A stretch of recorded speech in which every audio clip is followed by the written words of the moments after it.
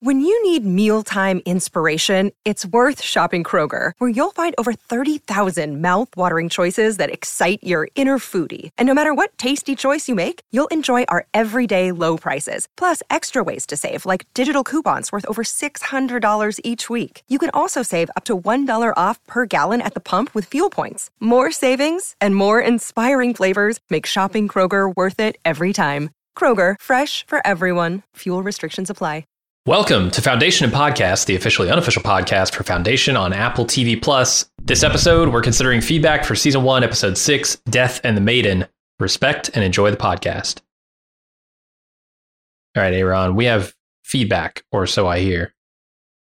Yeah, also, I kind of want to start debuting a feature where I want to kind of discuss some of the stuff that's come up on the official podcast, because that's a fascinating project in its own right. I don't have a name for this. We need a name for it, like Gabbing with Goyer Corner. Sure. The Concepcion after Jason's role in it. I don't know. But here's the things I thought were interesting coming out of the podcast. If you have any, feel free to join in. But there's a really fascinating tidbit from David's early life where he talks about being a 10-year-old in some sort of Jewish school system and talking with the rabbi. There's like an opportunity to talk about life on other planets. And he started, propounding the rabbi with questions about, like, well, suppose there's a planet, and it's populated by intelligent octopuses. Would those octopus people practice Judaism? And it's like, and I remember it reminded me of, like, did you ever have any debates with the cooler elders in our congregation about extraterrestrial life? Do you remember No. A lot of debates about God and the limitations of it, but sure, no, none of those. I had one elder that said something that I remember. It stuck with me. That's like, well, okay. If there was intelligent life elsewhere in the galaxy, then God obviously created it, right? Of course. And it would probably be perfect. And unless they had, then it turned into like a debate about whether that planet would also have a Satan that would have tempted them and fall, or whether there's like a celestial kind of group of like still perfect creation on other planets is watching us on Earth fucking it. It's like, but I remember thinking about that the intersection between kind of like science fiction and religion. And I thought it was cool because also David revealed he grew up in a kind of divided. His dad, I think, was Catholic and his mom was Jewish, or maybe vice versa. So I always find people with those like borderlands, or people that have like had a lot of significant spiritual growth or questioning, they do really good with these kind of storylines. So yeah, maybe that explains it. He also went in. He had this interesting comment about the life cycle, he called it, of the clones and their relationship with Demerzel. That they start off in Dawn, that they experience Demerzel as this mommy and nanny and teacher figure. And then when they become Day, she turns into the right-hand woman. He implied that it's not atypical for the Days to have a sexual relationship with Demerzel to consummate this kind of royal consort type of deal, which that blew my mind. But Day also makes it into the show. We'll see. Yeah, if he's implying it, I feel like there's going to be some creepy scenes, some creepy Game of Thrones type scenes where it feels incestual. Even though strictly speaking, it's not. Day, he also says that Day starts to grow resentful at this period because he starts feeling his, own mortality and also realizing the limitations of who he is as an individual. Like, Demerzel is always there to remind him of, like, you don't matter as much as the Empire matters, and you always have to kind of keep that stuff in mind. And he chafes against that. But then as they evolve in the dusk, they fall in love with Demerzel, like in a deep, compatible way, and truly starts to appreciate her role that they play in their life, just as she's there to usher them off into darkness. So I thought that's interesting things to look for. For sure. I'm looking forward to seeing some of that stuff on screen. I will say also that that's how it's been for the last 14 generations. Who knows how it's going to be going forward? True. Though. That's true. The colorblind stuff's throwing everything into question. Mm-hmm. He also had the inspiration for the commander figure that survives a wreck of the jump ship. Their pod was inspired by Donald Pleasant's escape from his plane wreck in the movie Escape from New York. Okay, I have not seen that. Yeah. It's a interesting John Carpenter film. You haven't seen it, but I thought that was pretty funny that they were like sweating, like, well, how are they going to have this guy? He's like, it's easy. Donald Pleasant's Escape from New York. Just pop him in a capsule and shoot him out. Jason, the main host, I guess the moderator of the podcast, asked him a question about luminism, because he says we've seen one religious movement in this galaxy on Synnax be violently anti-technology and, anti-intellectualism. And he asked if we're supposed to kind of see that commonality in religion. He said, no, luminism is actually embracing technology. They have starships of their own. But it's just like you're seeing them at the core. This is like the Holy Land. Gotcha. Like you'd have, so like this is the Salt Palace, and like they restrict, kind of like you have to put your cell phones in boxes, he said, like, when you go to pay homage to or make a pilgrimage here. Yeah. So that explains why, it's not just 3 trillion followers, but they also probably have commiserate military, industrial, and economic might to go along with that too. They're not backwaters. Huh. Interesting. I guess I hadn't considered that they would have military might of any kind. We didn't. Those are my words. I'm just saying okay. that, like, the implication, if they have in technology, then, like, even if the empire is a monopoly on force, it's probably something that's like a legal thing rather than like, oh shit, we just can't figure out how to make guns kind of thing. Mm-hmm. He also said that Jason was talking with him about the spacers, the weird engineered humans that kind of like babysit everybody in hyperspace. And he said they experience hyperspace as a cross between a religious experience and like an MDMA trip. Okay. So I don't know how a normal human would experience, but that's how he described the spacers.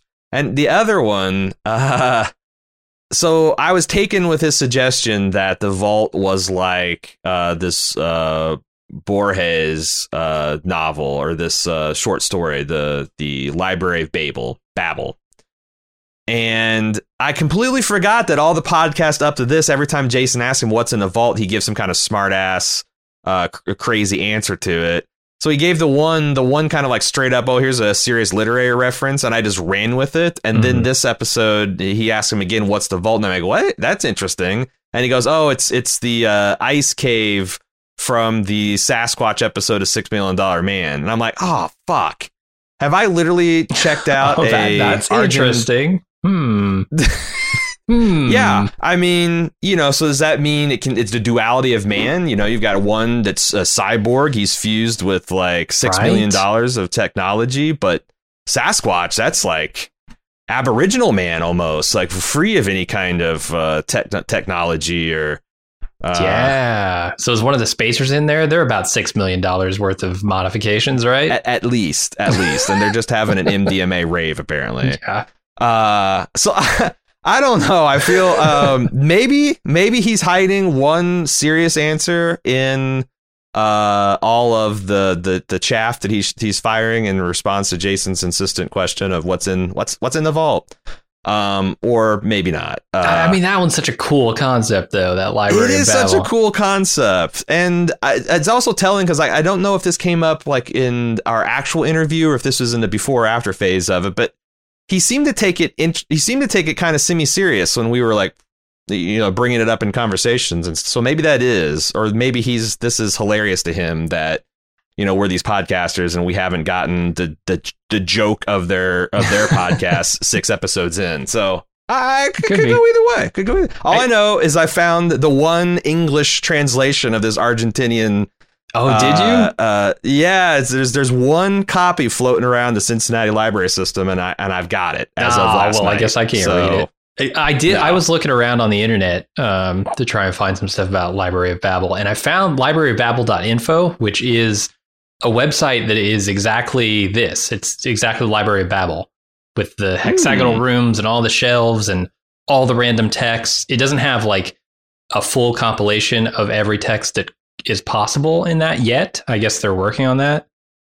Although I don't know what that means because it's just an algorithm to generate all that. So it should be pretty much instant if you have the computing power. Interesting. But yeah, you can go there and just hit like a random book and it'll 99.999% of the time give you just a bunch of garbage. But then you can like search for specific phrases, and it's a really cool website, libraryofbabel.info. Wow, that is interesting. The other thing I want before we move off the Goyer corner is one of the things we'd mentioned in the before we officially started the podcast. You know, he just kind of hopped on and we were kind of bullshitting back and forth for a couple of minutes, and we talked about some of the the COVID impact of Foundation. This is also something he mentioned. He did a Reddit AMA the week before we sat down with him to talk, and I pulled some information from that stuff. But it seems like a lot of the problems that we've had with this show in terms of like, oh man, those Anacreons, that initial charge into Terminus was kind of lame. Not sure of some of the storytelling and editing that went into some of that, Clark Peters stuff, some of the Terminus stuff from this episode. Maybe that was a little shaky. It seems that there were some big problems with like COVID impacting, like that they really wanted a much larger battle sequence, but the day they shot the Terminus side, the Devastation side, they were going under limitations of how many people they could have on the set, so they just couldn't have those big crowds. Also, that like Clark Peters, there's a whole lot of inside ball in between, like who's a main series regular, who is an also appearing, how many episodes you get them for. Like you get him for 5 episodes, 6 episodes. And I guess Clark Peters, they only had him, because they can't afford to pay everyone as main cast members. Very few shows can. That was an impact because when they had to shut down for COVID, I guess his contract allowed him to find other work, which he did, which then caused him a lot of filming problems trying to get him back to finish that story arc. So they kind of like stitched it together as best they could. But I don't know. Like I said, you guys got to keep in mind this is a showrunner that's talking about his own work and wanting to put the best face forward. But I kind of am inclined to it makes a lot of sense, I guess, on what I'm saying. Like, I feel like that feels like a reasonable explanation for why sometimes there's like stuff where the show nails and then other things they kind of stumble with. It's like there are limitations they face with this season. Now, going forward, we asked him, it's like, oh, probably smooth sailing for like season 2. You guys are probably no longer doing all the Zoom coordination. He's like, no, that they're still, Hollywood probably takes especially the above the line folks, pretty seriously. If you end up getting Lee Pace killed from some kind of myocardial fucking swelling or infarction or whatever related to COVID, there's probably some big money involved there. So it seems like Hollywood is very cautious about releasing some of these restrictions. Also, a lot of it is just getting people across borders. They're filming in different countries, and getting everybody through customs and stuff during this time is also challenging. So I guess the big point is if you're loving the show, it seems like each season we get a little bit further into, either living with the pandemic or getting post-pandemic. That stuff should get stronger. And if you like the show, except for you have a problem with a couple of scenes here and there, then you probably really like it going forward, because whether they're going to get workarounds to that or just, be free of the restrictions, it seems like that did unfortunately impact some of the storytelling. So take that for what you will. Anyway, if you would like to hear more from David Goyer and you don't want to wait till the end of the season, we did have a couple things that hit the cutting room floor. Like I said, the beginning conversation, we talk a little bit about the success of Dune and its budget versus Foundation's budget, and some more of that COVID restriction inside stuff. And we had to cut a couple questions too. If you want to hear all that stuff, there's probably 10, maybe 15 minutes of that. We're going to post it to our premium feeds. So if you're a patron or club member, you can check that out later this week. Another day is here, and you're ready for it. What to wear? Check. Breakfast, lunch, and dinner? Check. Planning for what's next and how to save for it? That's where Bank of America can help. For your financial to-dos, Bank of America has experts ready to help get you closer to your goals. Get started at one of our local financial centers or 24/7 in our mobile banking app. Find a location near you at bankofamerica.com/talktous. What would you like the power to do? Mobile banking requires downloading the app and is only available for select devices. Message and data rates may apply. Bank of America NA, member FDIC. Hey, it's Kaylee Cuoco for Priceline. Ready to go to your happy place for a happy price? Well, why didn't you say so? Just download the Priceline app right now and save up to 60% on hotels. So whether it's Cousin Kevin's Kazoo Concert in Kansas City, go Kevin, or Becky's Bachelorette Bash in Bermuda, you never have to miss a trip ever again. So download the Priceline app today. Your savings are waiting. Go to your happy place for a happy price. Go to your happy price, Priceline. All right. Well, that's it for the Inception. We are going to move on to the feedback from you fine folks. Foundation@baldmove.com is how you send in feedback each week, and we will try to answer it. I also adapted a couple of the Goyer questions we couldn't get to that I thought maybe we could field. So I also did a little bit of that too, but this is largely feedback from 106, Death and the Maiden. First up is Devin. So am I the only one who found Hardin's visions of the Imperial Library and the boy outside the vault just to be plain silly? Furthermore, when I read the book a few years ago, I walked away with the understanding that if someone understands psychohistory, it changes their decision-making process and therefore throws off psychohistory's predictions. I assume this is also in the show, and that's probably why Ra's killed Harry. The vault is sending some sort of visions to Hardin. Doesn't that undercut the same basic idea? So let's talk about the Hardin visions of the Imperial Library. Is it plain silly? I guess why I don't see it as plain silly. I mean, it's a science fiction concept, telekinesis and telepathy and empathy and all that stuff are long baked in. Like whether you're talking about Jedi Knights or Vulcans with the mind melds, like having humanity continue to evolve some sort of mental powers is part of the deep DNA of the series, or at least the genre. Sure, and I don't know what the mechanism for it is yet, right? They haven't told us, is this some innate ability she has because of her birth, or is this some kind of like vault infused technology sort of thing? We don't know anything about it other than it's a power that she seems to have. So I'm waiting to reserve judgment. If this is like, oh, and she got this power from talking to the wood elves, maybe I won't be so excited about it, but I seriously doubt that's the case. And also, like sometimes if it's science fiction, you want to know the answers too bad, and you wind up with midichlorians. Aren't you glad to know that the Force is generated by midichlorians? Doesn't that feel much more satisfying than the mystical monk answers we got in the previous movies? I know I love my midichlorians. I'm like that's the tension in world building. Like you want to feel like the world's real, but you know what's cool about the real world? There's always things that you can know and uncover.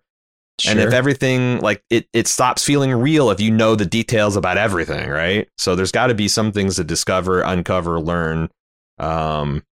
But your other point about psychohistory, that's my understanding too, that like people, it's just two parts of it, that like if enough of the population is aware of the fact that they're in some kind of equation, the knowledge that they're being observed can like fucking taint the results. And also, people, more people that understand psychohistory and can run equations and stuff also somehow can screw up. But it's essentially something being aware of, it's being observation. It's like, if someone says, hey, just act natural. How fucking natural can you possibly act? Versus someone in like a cloaking device filming you, literally being natural, not knowing that you're being recorded. That's the difference there.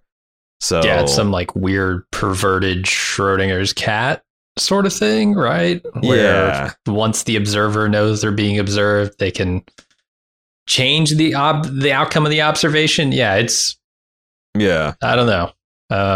I didn't get that from reading the first book, so I wonder if that's in subsequent books. I never. Yeah, there's just.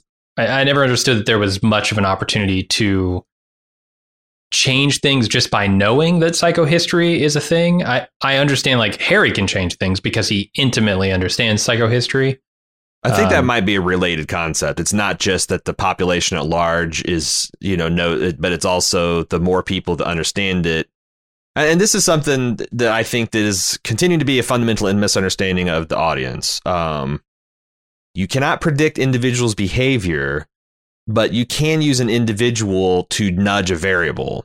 Like, Harry can't predict what the Emperor is going to do, but he can have himself killed, apparently by one of his acolytes, and plug that result, the founder of psychohistory being murdered by his disciple.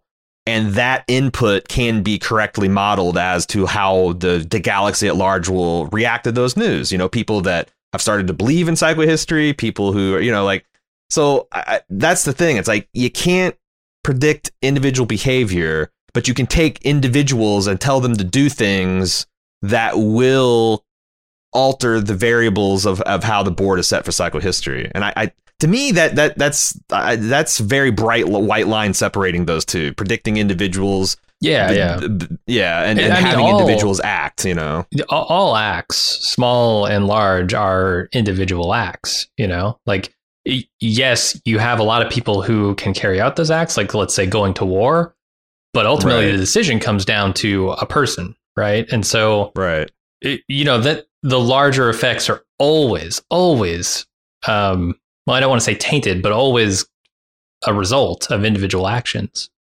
Yeah. So that's the thing you always got to keep in mind, the difference between that and the individual actions versus individuals acting of their own accord with the understanding of psychohistory or under the direction of someone in psychohistory to alter how the universe is behaving. And it also seems like, just as a principle, people are probably more predictable when they're being given strong stimulus. Like, I don't know what Jim would do, but I probably know what Jim would do if Tack were to stick him in the ass right now, right? He'd jump out of his seat and go, ow, right? So, like, sometimes when you're, that's like why Battlefield Initiative is so important. You'd rather be fucking up shit and the other person like, oh my God, I can't believe my shit's being fucked up, I have to react to it, rather than just sitting there maybe planning to fuck your shit up. So I think there's a little bit of that in the psychohistory too. Now that I'm thinking about it, more and more nowadays, individual actions aren't as important, right?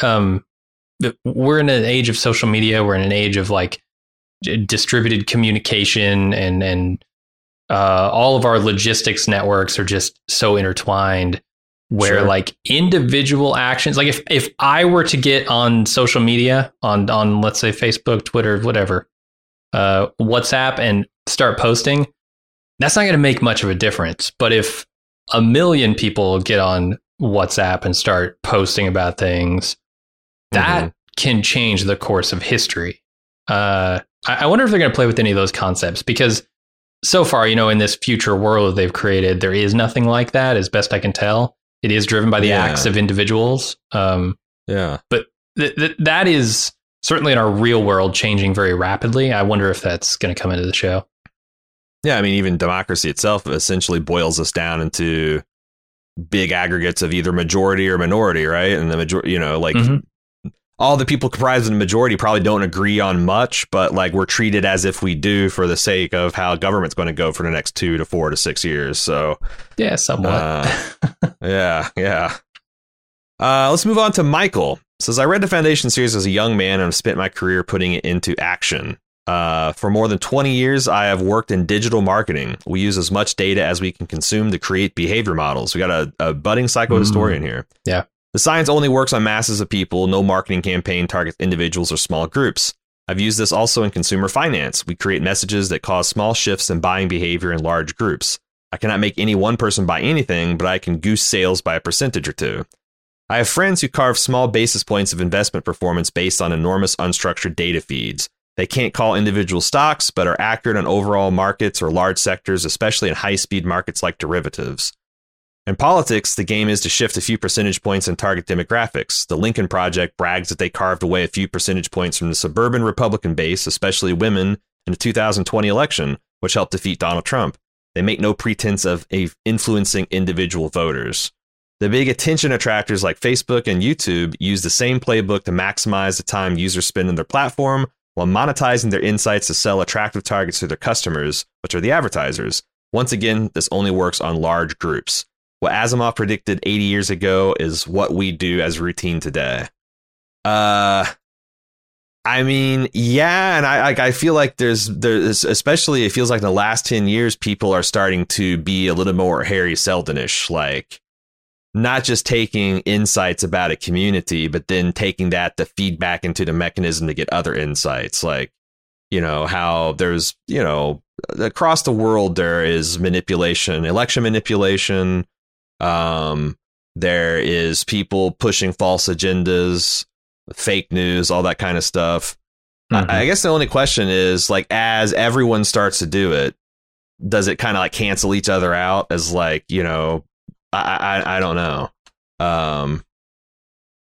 Because it does sound like some pretty spooky. Someone alluded to in the interview with David Goyer, this article about this pine beetle ecologist that has gone on to study human ecology, and you know, he got big waves by saying, you know, if he's been saying for like the last 5 or 6 years that, you know, there's a model that leads to unrest building and it's going to peak in 2020 with chaos, and, you know, of course 2020 had a lot of chaos and systematic failures, so he's kind of riding high. But like, yeah, I mean, there is a lot of scary parallels here.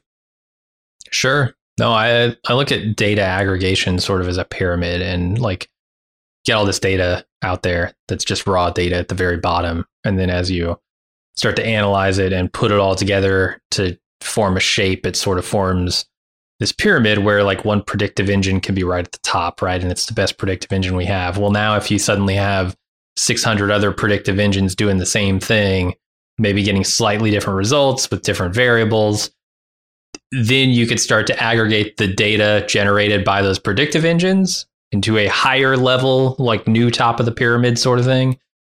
And that can almost seemingly go on forever. I don't know. It's an interesting concept. And we are, you know, in the computer age, where this stuff is just going to start, like computing power enable this sort of collection of data and sifting through it and understanding of it. We are just at the beginning of that. I mean, artificial intelligence is going to blow that door wide open, and it's already starting to. That's why you're seeing all this stuff. But we are just barely starting to get our heads around that. Yeah, a lot of this, like, it reminds me of like some of the research like Joe Overton did. If you've heard of the Overton window, like it's a way to both you can use it to both quantify like where a population stands politically on different issues, but you can also, if you take it one step further and then like, well, how can I nudge the Overton window to make a policy more palatable? Like right now it's very unpopular for whatever reason because people see it as a radical idea. Well, how can I get it to accept it as, you know, incrementally to be, you know, go from the unthinkable to the thinkable?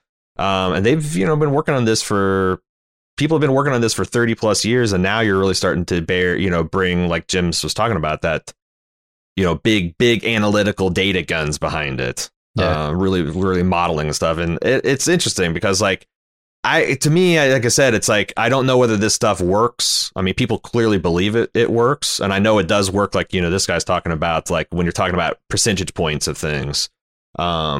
But like, does it, like, if everyone starts doing it all the time, do those percentage effects start canceling out? Or do you start looking, you know, just sift the data ever finer to find the parts of the system that are still not being kind of monkeyed with? Or, you know, can you monkey with everything all the time? Or like, is there like the Eye of Sauron where like it's like, you know, it's looking at Frodo, but then, you know, here comes Aragorn up to the gates and the eye is torn away and it can look at Aragorn. Like, or is it like we're just like it can see everything all the time? It makes me we're wonder living in a how... point of history where we find out if whether it works, or it's true or bullshit or what. It's exciting. Yeah, exciting. That's how I describe it. I do wonder if the prequels go into any of the stuff about how Harry Seldon got psychohistory into the consciousness of so many people, because without a social media network, without like easy access to distribution of information, you would think that people with the levers of power and the money to influence people would be the people who could actually take advantage of a psychohistory-esque predictive model. I don't know. I'm super curious to get to those prequel novels to see if they deal with that, because it seems like a grassroots sort of movement that he's got going. But boy, how did he get that done? Yeah, like what kind of, or because we don't get an opportunity to see like how the people, we're talking about the masses, the 8 trillion people, how they, because we've been looking at the very tippy top of even, you know, people in Trantor are living a completely different life than other parts of the galaxy. We've seen, the seat of a religious power that holds sway over 3 trillion people. And we've seen the backwaters of Anacreon and Terminus that, barely they're scrapping over nothing. Right. Mm-hmm. So like, yeah, what does TV and pop culture and advertisement look like in the Foundation world? We haven't seen that because none of the people that we have gotten to know are part of that consumption culture. So Daniel had a question for David Goyer that I've adapted into for our own purposes. We, of course, are not David S. Goyer, but we'll see what we can do. He says, one crucial detail in the world building of the Foundation is bothering me because of its lack of plausibility, because the way that it plays doesn't track with how I see the real world tracking. Brothers Dawn, Day, and Dusk are all playing their part in a generations-long system of succession in which the will of the individual clone is made subservient to the greater whole. If you've watched anything like The Crown, you've seen a good depiction of how our inherent individualism will chafe at the constraints of that kind of dynasty. Not everybody chooses to play their part. Rebellion and pushback are inevitable. In this case, however, we're dealing with literal copies of Cleon the First. Cleon the First was someone with an extraordinary force of will and a thirst for power to the extent that he subjugated an entire galaxy. This personality is not a worker bee's personality. He's not a team player. Everything in him drives him to seize control and dominate. Sociologists are in agreement that nurture is far less significant than nature. I don't know. People's genes are the significant drivers of their personalities, choices, and preferences. For this reason, I find it totally unbelievable that clones of a man with the conquering nature of an Alexander the Great or Genghis Khan would go along with the dynastic system that is depicted in show. I don't think that system would last a single generation. The very first clone would balk at having his individuality watered down and given a name that reflects a particular part of the process, let alone gets walked to their own incineration. What do you make of this? The idea that like Cleon is such a fucking Chad that he's never going to do the virgin move of just walking off into a disintegration chamber at the behest of some robot woman. I mean, the original one didn't. So there's that. Now there's that. There are a lot of assumptions being made here. I don't know what articles you've read, and I certainly haven't read very many about nature versus nurture. You're taking it on as a fact here that nature is much more important, and I don't know if that's true. I'm no expert though, so I'll say I don't know on that. I'm pretty sure Cleon is not the first emperor. Yes. No, this is the Empire wasn't created by Cleon. He might not be the Chad you think he is. He might just be a dude who was born into an already powerful dynasty and didn't have any, visions of grandeur beyond creating a star bridge. So he doesn't have to be like the Genghis Khan type. That's true. This is a 400-year tip of the pinky on a 12,000-year Imperium. Right. It's just, this has been, I guess, an unprecedented area of prosperity and peace because they implied there's a lot of squabbling over succession, and like just having all that, figured out where you can peacefully transfer power from system to system. I mean, that's one of the successes of Western style democracies is we kind of like figure out how to do that to the extent that everyone goes along with it. So, yeah. And I guess the question is like, ultimately, look, this is part of the setup, right? You're either going to go along with the setup of this universe as it exists and see what they have to say about that, or you're not going to be on board just because, you know, you don't think that this world could ever actually exist, which I don't think that the Lord of the Rings world could ever actually exist, but I still watched the movies and enjoyed them. So I don't know. Let's just go with the setup here and see if they have anything interesting to say about it as we progress. Because that's a damn good point. Because Lord of the Rings world essentially says Aragorn should be king because he's just got better blood, y'all. He's just a better dude. He's from better stock, from more descendant from the pure blood that was blessed by Eru, the creator himself. You know, I'm like, I don't believe any of that shit. I believe that world could exist. I believe that world did exist for a long time. Yeah. Also, that was the way a lot of tyrants pulled the wool over people's eyes and kept them down. But yeah, I don't know. And also about, like, I'm not a sociologist myself, but it's my understanding that, like, what sociologists say now is, like, nature and nurture are so intertwined that to try to study anything in isolation when it comes to something as complex as human society is like, you know, almost fruitless. Like, you can't. I mean, what do you need? It's not identical twins to start? I mean, once we start cloning, I think we could do some really, like, fucked up, unethical shit, stuff that would get us there. But I don't know if we're going to let it. Devise some experience that would make Nazi Germany and Imperial Japan blush. We're going to get so fucked up with these clone twins. Yeah. And the other thing is, like, as you say, like, is this working? Because it does seem like, you know, one of the Beetle the Beetle sociologist, ecologist that we've alluded to twice now in the podcast. One of his big theories is that political unrest comes from when the elite class in the society gets bored with not enough to do, and there's too many of them, so they can't distinguish themselves. Like if an empire has so many show about this, so many princes that not all of them can have castles and important titles, and they start, you know, getting bored and have delusions of grandeur and start shitting in the system instead of shitting out. You have a big problem, and that's what he's predicting. He's like, that, you know, we have so emphasized getting college degrees and bettering ourselves and, you know, having a certain amount of wealth and power that not everyone can possibly have in a society. So now we've got people with college degrees that think they should get 100K and they can only get an entry-level job, and that's going to inevitably cause the system to collapse. Like I said, I don't know. I feel like human society is more complicated than Beatles, so I don't know if this is all necessarily true. But, you know, I think that going back to this email, like, it could be the thesis of the show that this isn't working. Yes, it's worked for 400 years with an immortal android that is molding these people into a shape with the expectations of 8 trillion people on them to fit a particular mold. And they are chafing, and it is breaking. This is like a very unnatural system. But it can, with the full might of an empire behind it, they can keep banging these guys into the proper shape. So, like I said, I think that's interesting. Here is that, these clones have existed and they're the same. The breaking of the mold here is happening before our eyes, right? Right. That's how I see it anyway. So, Chris sends in a missive, says, I just had to shout out Terrence Mann, who plays Brother Dusk. His voice nearly perfectly matches that of Lee Pace's, and his performance through the first 5 episodes has been awesome. I don't know if either of you realize this, but Terrence Mann is a Broadway veteran of countless musicals, and by way of example, if you've ever listened to the original soundtrack of Les Mis or Beauty and the Beast, Terrence Mann is the original Javert and the Beast, respectfully. I had no idea that, of course, I've listened to the Les Mis soundtrack many times. I had no idea that this is Javert. Never listened to either of those.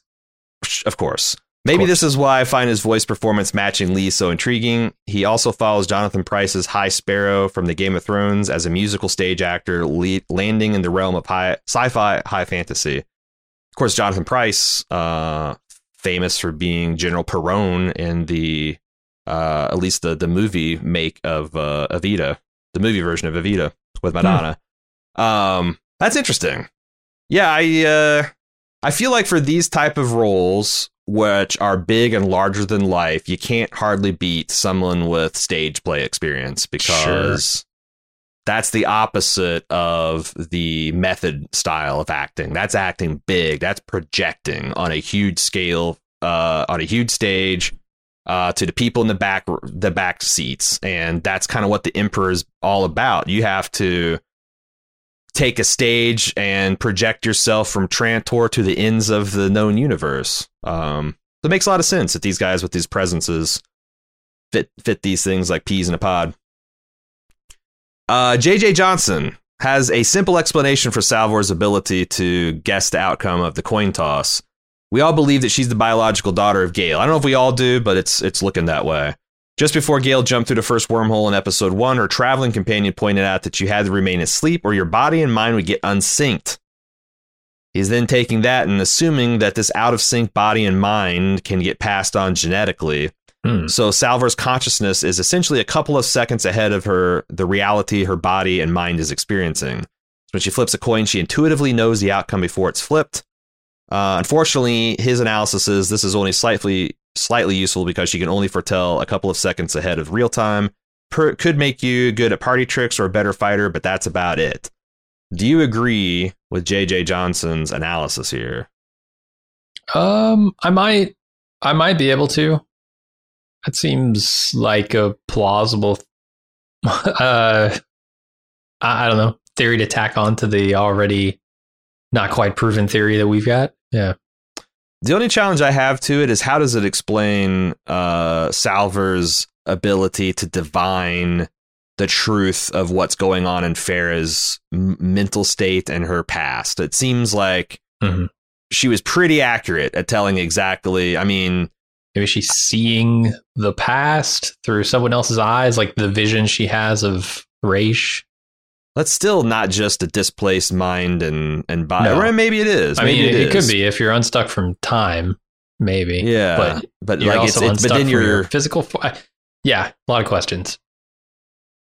But I guess then you're talking about more than just a few seconds of being unstuck too. Yeah, but it is, like I said, it is possible. I just don't know how it fits in with it. I mean, we even said this in our coverage of the show. She could be just cold reading, like one of those psychics that talks to dead people, right? It's like, oh, I'm getting an uncle. Oh, I had an aunt that died.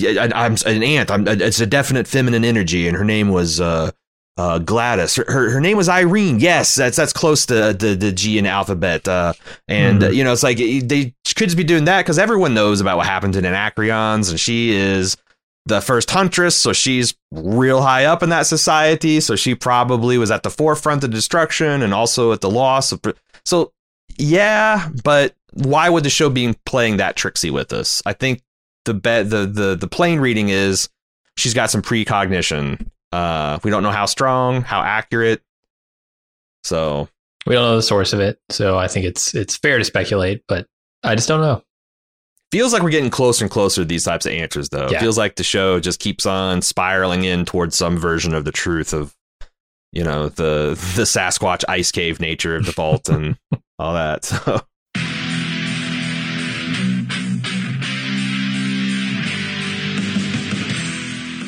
We're getting geared up for the 6th annual Summer Badass Fest. And while we're working on a slate of apex badass films to enjoy, we've got an early action-packed announcement to make.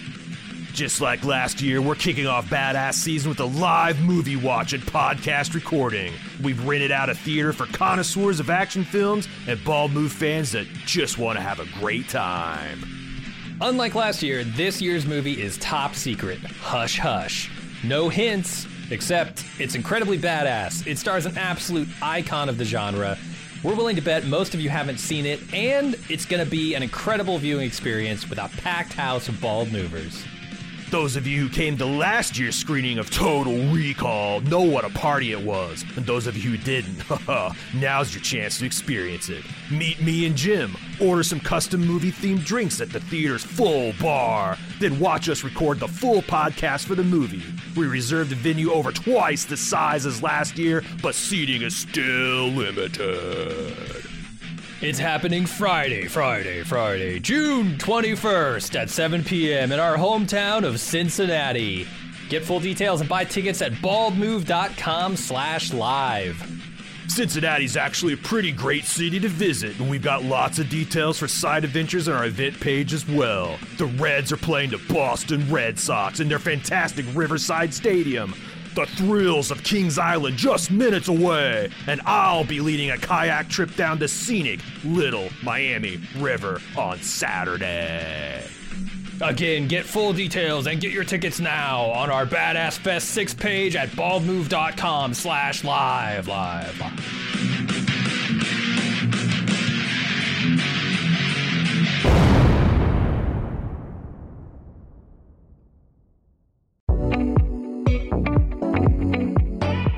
Here are the highlights coming up this week on Bald Move.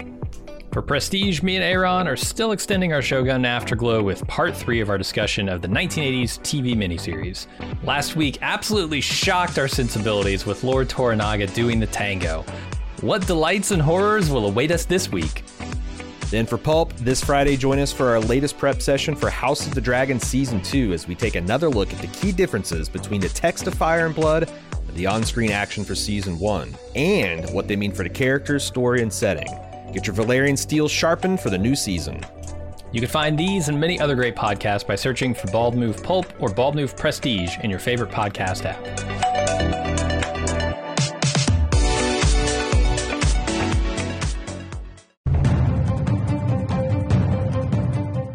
Madman and father of Mad Max, George Miller, is back with another apocalyptic tale from the Australian wastelands. This time, we're getting a prequel featuring the origin story of Charlize Theron's character Furiosa, starring the Queen's Gambit's Anya Taylor-Joy in the title role and the mighty Thor Chris Hemsworth as the warlord Dr. Dementus. Furiosa promises more high-octane, slightly radioactive action and fun. Furiosa drives into theaters on May 24th, and we'll have our spoiler-free thoughts and impressions of the film, as well as a discussion of trailers and upcoming movies for everyone. But if you want to ride with us the full length of the podcast on the eternal highways of Valhalla, shiny and chrome, you're going to have to be a club member. Join today at support.baldmove.com. Get our full discussion of Furiosa and many more first-run films, plus tons of other bonus podcasts and ad-free feeds. Support.baldmove.com. Let's move on to Arcade Shenanigans, as I just want to drop this as a point of appreciation for Foundation this week and its great use of tension. The scene in which Brother Day's ship entered the atmosphere and landed on the Maiden. The choice of ship speed and lingering on that landing process, I couldn't help but feel that it's a trap type tension after seeing the relative ease in which the Anacreons destroyed a seemingly identical ship in the previous episode. It's a great way to build the initial shared distrust between the Emperor and the viewer with Halima. Also, having been pulled into a few cross-cultural ceremonies from religions where I was an outsider, I really appreciated the "don't bow, great, now I'm the only one standing, I better own it" moment with Day later in this episode. Mm-hmm. I appreciated that too. I've been a couple times, like, you know, when I left my own religion and I was like, am I going to be religious or spiritual? Or I tried a couple of different religious ceremonies just to see how it would feel. And yeah. Like I remember one time going to a Lutheran ceremony and they ask everybody to come partake of the bread and the wine or the wafers or whatever. And everyone stands up as unison. And I'm like, should I? Like, I'm technically baptized, but would they consider I'm baptized? And then by the time I was everyone had just started filing into the line. So I'm like, well, now, and I looked around and I'm literally the only one in the whole fucking building that's not lining up for the blessing. So yeah, a little bit on a very small scale, what Day was feeling there. And probably this stuff like the how do you say that word? The verisimilitude, the real life, I think. Yeah, I wonder if that's coming from the mixed religious heritage of the guy running the show. Yeah, totally could. Probably a lot in the writing room there too. I didn't pick up on that tension, but you're right. After you pointed it out, I'm like, oh yeah, that should be all over this scene. I'm very curious to see what kind of price that Demerzel pays for this, or what kind of loss of I want to see the consequences. Yeah, especially since they really painted Day as very adolescent and childlike in his behavior this episode. Irish Monk says, one thing I've noticed in this series is some quite subtle and clever within scene analogs. Most recently in the opening of episode 6, Brother Day asked Demerzel what it's like to be awake during a star or hyperjump. She replies that she cannot tell him because his mind would break because the human mind cannot tolerate the discontinuity. He goes on to ask her to explain her faith in Luminism, and she replies that Luminism teaches that at any point, an individual has a power to choose their own path. The truth is that this teaching also breaks his mind because to the clone mind, the Cleon dynasty cannot tolerate discontinuity. Demerzel is prepared to test his mind on issues of faith, but not on issues of science and technology. Perhaps this is because there's more to this process of humans going to sleep during star or hyperjumps than meets the eye. Remember, Gale woke during her trip. Do you have any thoughts on this? Does it give us any clues to Demerzel's strategy or the resentment of AIs for being eradicated by the Empire? I don't know about the latter thing. It is interesting that you hinted on the fact that she's not willing to. That scene reminded me so much of Spock and McCoy in the whale movie of Star Trek, where McCoy sidles up to Spock and he wants to ask him. It's like, what was death like? What's it like? And Spock's like, well, to have a discussion, we have to have a common frame of reference. He's like, are you saying that I have to die to hear your thoughts on death? And Spock's like, yeah, it makes perfect sense. But yeah, the whole individuality is something that it's not true that for this individual she's talking about that he has the opportunity to do whatever he wants or to make a decision outside of his station, right? Oh, sure. Yeah. I think he would have the agency if he chose to exert it, but that's not the path that he's on. And the other thing about it is I think this is just a foreshadowing or a setup for when she bows later to the religion, right? This is the question. Where do her loyalties lie, really? Do they lie with Luminism or do they lie with the Empire? And the Empire is the thing that's on the path that's unmovable, unchangeable. And then you've got this religion where you need to be that. So I think that's what they're doing there. I don't know that I would go beyond that, but maybe. Maybe she is trying to get him to, like, because we've all thought that she is not really serving the Empire the way I think the Empire would understand serving him, to be. Like, she's got some kind of ulterior motive. So maybe she is trying to get him to take some kind of drastic individual action. And she's like, but she's got to pick her moment, like she gets too close to the source. There's too much, I don't know, of the original. That's where this clone stuff starts breaking down, which we'll get into later in the feedback. But okay. Sewell says, I was thinking along the lines when Aaron was talking about the genetic drift of the Cleon clones. Is it known that they're taking genetic material from Cleon to Uno, or is it something Brother Dusk does before ascending to Brother Darkness? Because that seems more likely why, as the line continues, they seem to get less impressive. You have the copy of a copy effect. I think we talked about this, that we don't really know. Mm-hmm. It is interesting that they keep, apparently, the body of Cleon the First in perfect stasis. Mm-hmm. That maybe, that seems like it'd be the smart thing to do, is to always, sample from the original. Yeah, imagine how much genetic material there is there. The number of generations would just be infinite. Yeah. And I that's the thing, because when I grew up, that was a common thing of cloning. Like there's like 2 different Star Trek The Next Generation episodes revolving around a society of clones that needed to steal children from the Enterprise or steal Riker and Crusher's genetic material because they were just getting that copy of a copy of a copy effect, where they're starting to kind of like inbreeding in the royal families. You start getting the massive overbites and the madness of King George and all that kind of stuff, right? Yeah. I don't know if that's scientific.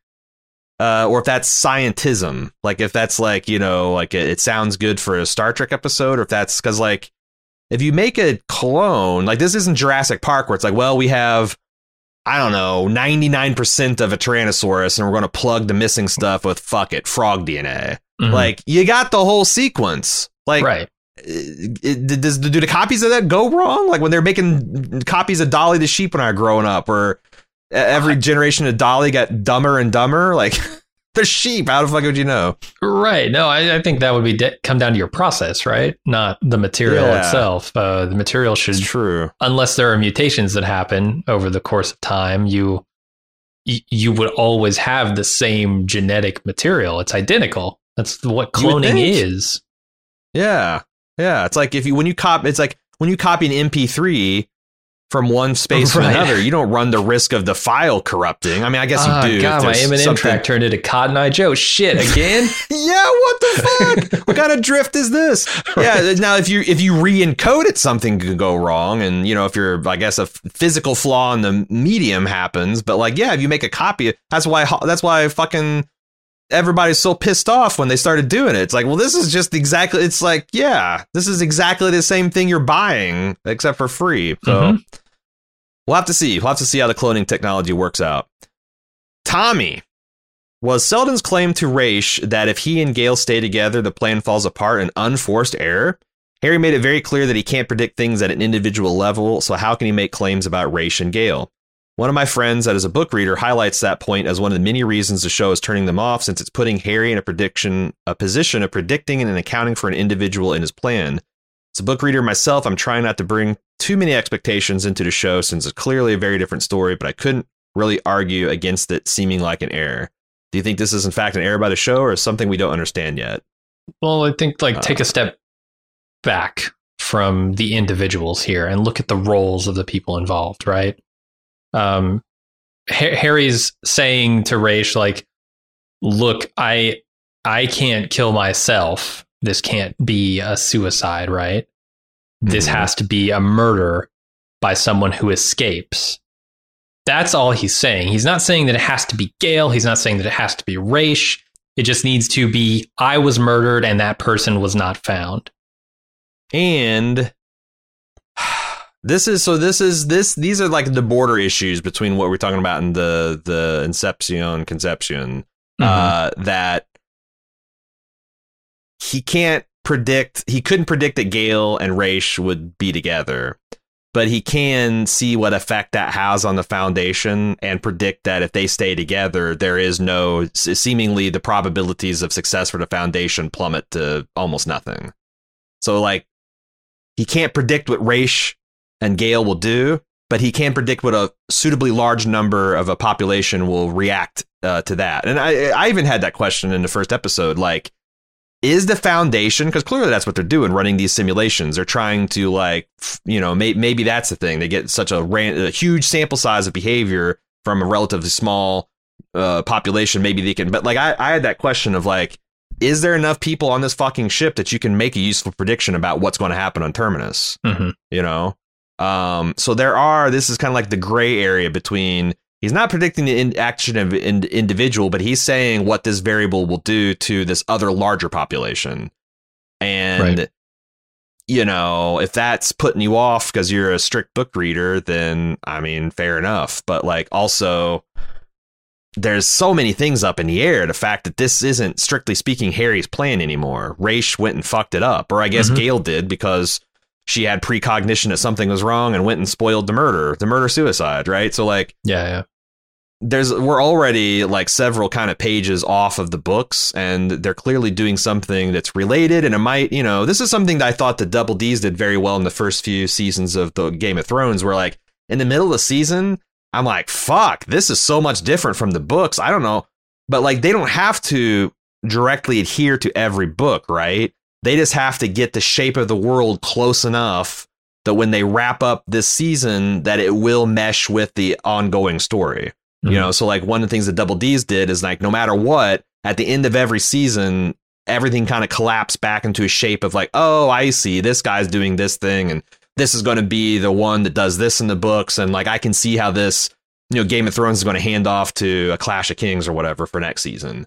And they could be doing that where it's there's lots of different things, but when you finally open up the vault and you see what's in it, oh, this is going to connect to the next sequence of the Foundation. I see that now. I can't see that now, right, strictly speaking, where we're standing from. Sure. Let's move on to Dan. Wait a second. Yeah.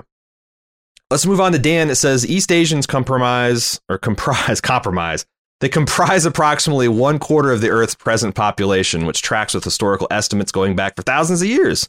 That percent is roughly on par with South Asian and European percentiles. So my question is, where are all the East Asians in the Galactic Empire? I'm mainly concerned with accuracy concerning the portions of our phenotypes out in our species. I think so. This is something that came up on the AMA that Goyer did on Reddit. That like clearly, I think Goyer and the whole studio here is trying to represent a galactic universe that closely resembles the current makeup of Earth. Like it's not just all white folk and that, right? But I heard that one of the challenges they had is that in the places they were filming during COVID, getting people across the borders, they had lots of certain types of phenotypes, as you say, that were at their fingertips at casting calls and things. And some were harder to get. And I guess East Asians were one of the ones that's like, you know, you had to move people around across borders that were closed. And that's why there's still, I mean, the one lady who had zygote harvesting hesitancy was East Asian. I think there's been at least one more on Terminus. But that's according to Goyer, that's one of the reasons they were so represented because they couldn't quite get the diverse mix that they wanted. And, you know, we'll see if that gets ameliorated, that gets tweaked going in seasons forward. Because like I said, clearly, I feel like that they want to have that. I mean, if you look at the cast and the makeup of it is pretty diverse. Okay. I have one more question, and it's more on the kind of like book future spoilers, kind of like an add-on to our conversation that Jim and I had at the end of last week or of this week's episode, the spoiler edition of it. So if you don't want any kind of like book kind of topics, you don't want that to taint your enjoyment of the show, I very much encourage you to turn off the podcast now. You can send in feedback to foundation@baldmove.com. We appreciate everybody's questions, and we'll look forward to having you back for the 7th episode. That's going to be dropping again this Friday, same time the Apple releases it. We will try to get it out at the scheduled time, but they got it out a couple of hours earlier. Right. This I week. drop it when I notice the episode has come out on Thursday night because they never wait until Friday at 3 a.m.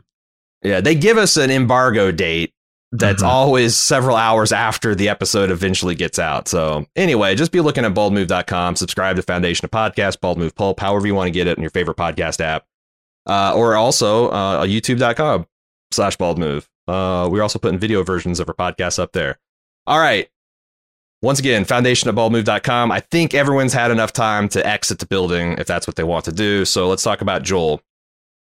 Joel corrects me because I've been saying there's this character of the Mule and these people that have, like, I've broadly referred to it as psychic powers, future telling powers. And I've gotten this I've gotten this wrong. My recollections of this. It says the Mule didn't have the ability to see in the future. What they did have is the ability to manipulate the emotions of other humans. Described as the ability to essentially twist an emotional dial and have it set at a different direction. That's what gave him the power to start conquering the Foundation, sometimes with little to no opposition. Okay. So this is I thought that this guy had precog or psychic powers. They were more of a telepath. He could read minds and he could affect people's. He's an empath. Affect their emotions. And that's something that the psychohistory could not account for. The fact that people could have their base desires in mass fucked with and manipulated. And the third book is largely about how do you account for and how can a man like Carrie account for the unaccountable, the knowing the unknowable. So is this going to be like a combination of what Gale experienced with the jump with her, you know, consciousness slipping in time, and a combination of the Mule's powers manifesting in Hardin? It's possible, because what she's described about, like, she wants to kill them all, like that anger and stuff, that is very much like sensing the emotions of a character. True, and that also kind of fits into her intuitive sense of what Farah went through, rather than just like she's literally reading her mind and she's like seeing things and how they emotionally resonate and things like that. So maybe it's also possible that they're just going to change the Mule to update it to, like, you know, we live in a world that has tons and tons and tons of psychic stories and mind manipulation, and that where he's just going to change it to where it's a little bit like that. Because empath changing people's emotions, like, I'm trying to think of like how many things I've seen of that in fiction. It's a little bit more of a, like this is a pre-X-Men concept of how mind powers would work. This is like something that came up with. And there's other things that have come out, just like, they're not using atomics and fusion drive. Yeah. They're using black hole fucking technology. It's been updated. But on the other end, that just might be trying to be right, even though I've been wrong. So I was going to say, it's even if they don't do that, it's still pretty interesting, right? It's a limitation on the power that could be even more interesting than just having straight up mind control or the ability to read people's memories or thoughts. It's a lot more subtle. How that would interface. So I just wanted to make sure I got that click. Because again, this was something I was trying to remember. It's stuff I have from like 20 plus 25, 30-year-old memories of reading these books and right. What they're doing, which seems very much like some kind of precognition. So I got those overwritten. But yeah, like I said, I think there's room for both of that to be true too, because like Jim pointed out, what Salvor is doing feels very, very much empathetic, channeling other people's emotions, and maybe that's why that she's always been seen as off, even though they didn't know her true bizarre powers. That that's just like someone that's that in tune is uncanny and off-putting. Or imagine if you had the ability to affect other people's emotions, but you didn't know it. Like, what would you be projecting, right? Like, how would that mess with the people around you? And they'd feel weird when they were around you. I don't like her because she makes me feel weird. Yeah. So anyway, I appreciate the clarification, Joel. A couple people sent this in, but Joel was the first one, so I went with their email. Once again, foundation@baldmove.com is how you send us your thoughts. We will be back with another episode next week. And of course, we'll have full coverage of episode 7 as soon as Apple TV Plus deigns to drop it in our TV polls. So that's it. That's it for Foundation of Podcasts. Thanks for all the emails. Thanks for the support. We'll see you next week. Until then, I'm Aaron. And I'm Jim. Later.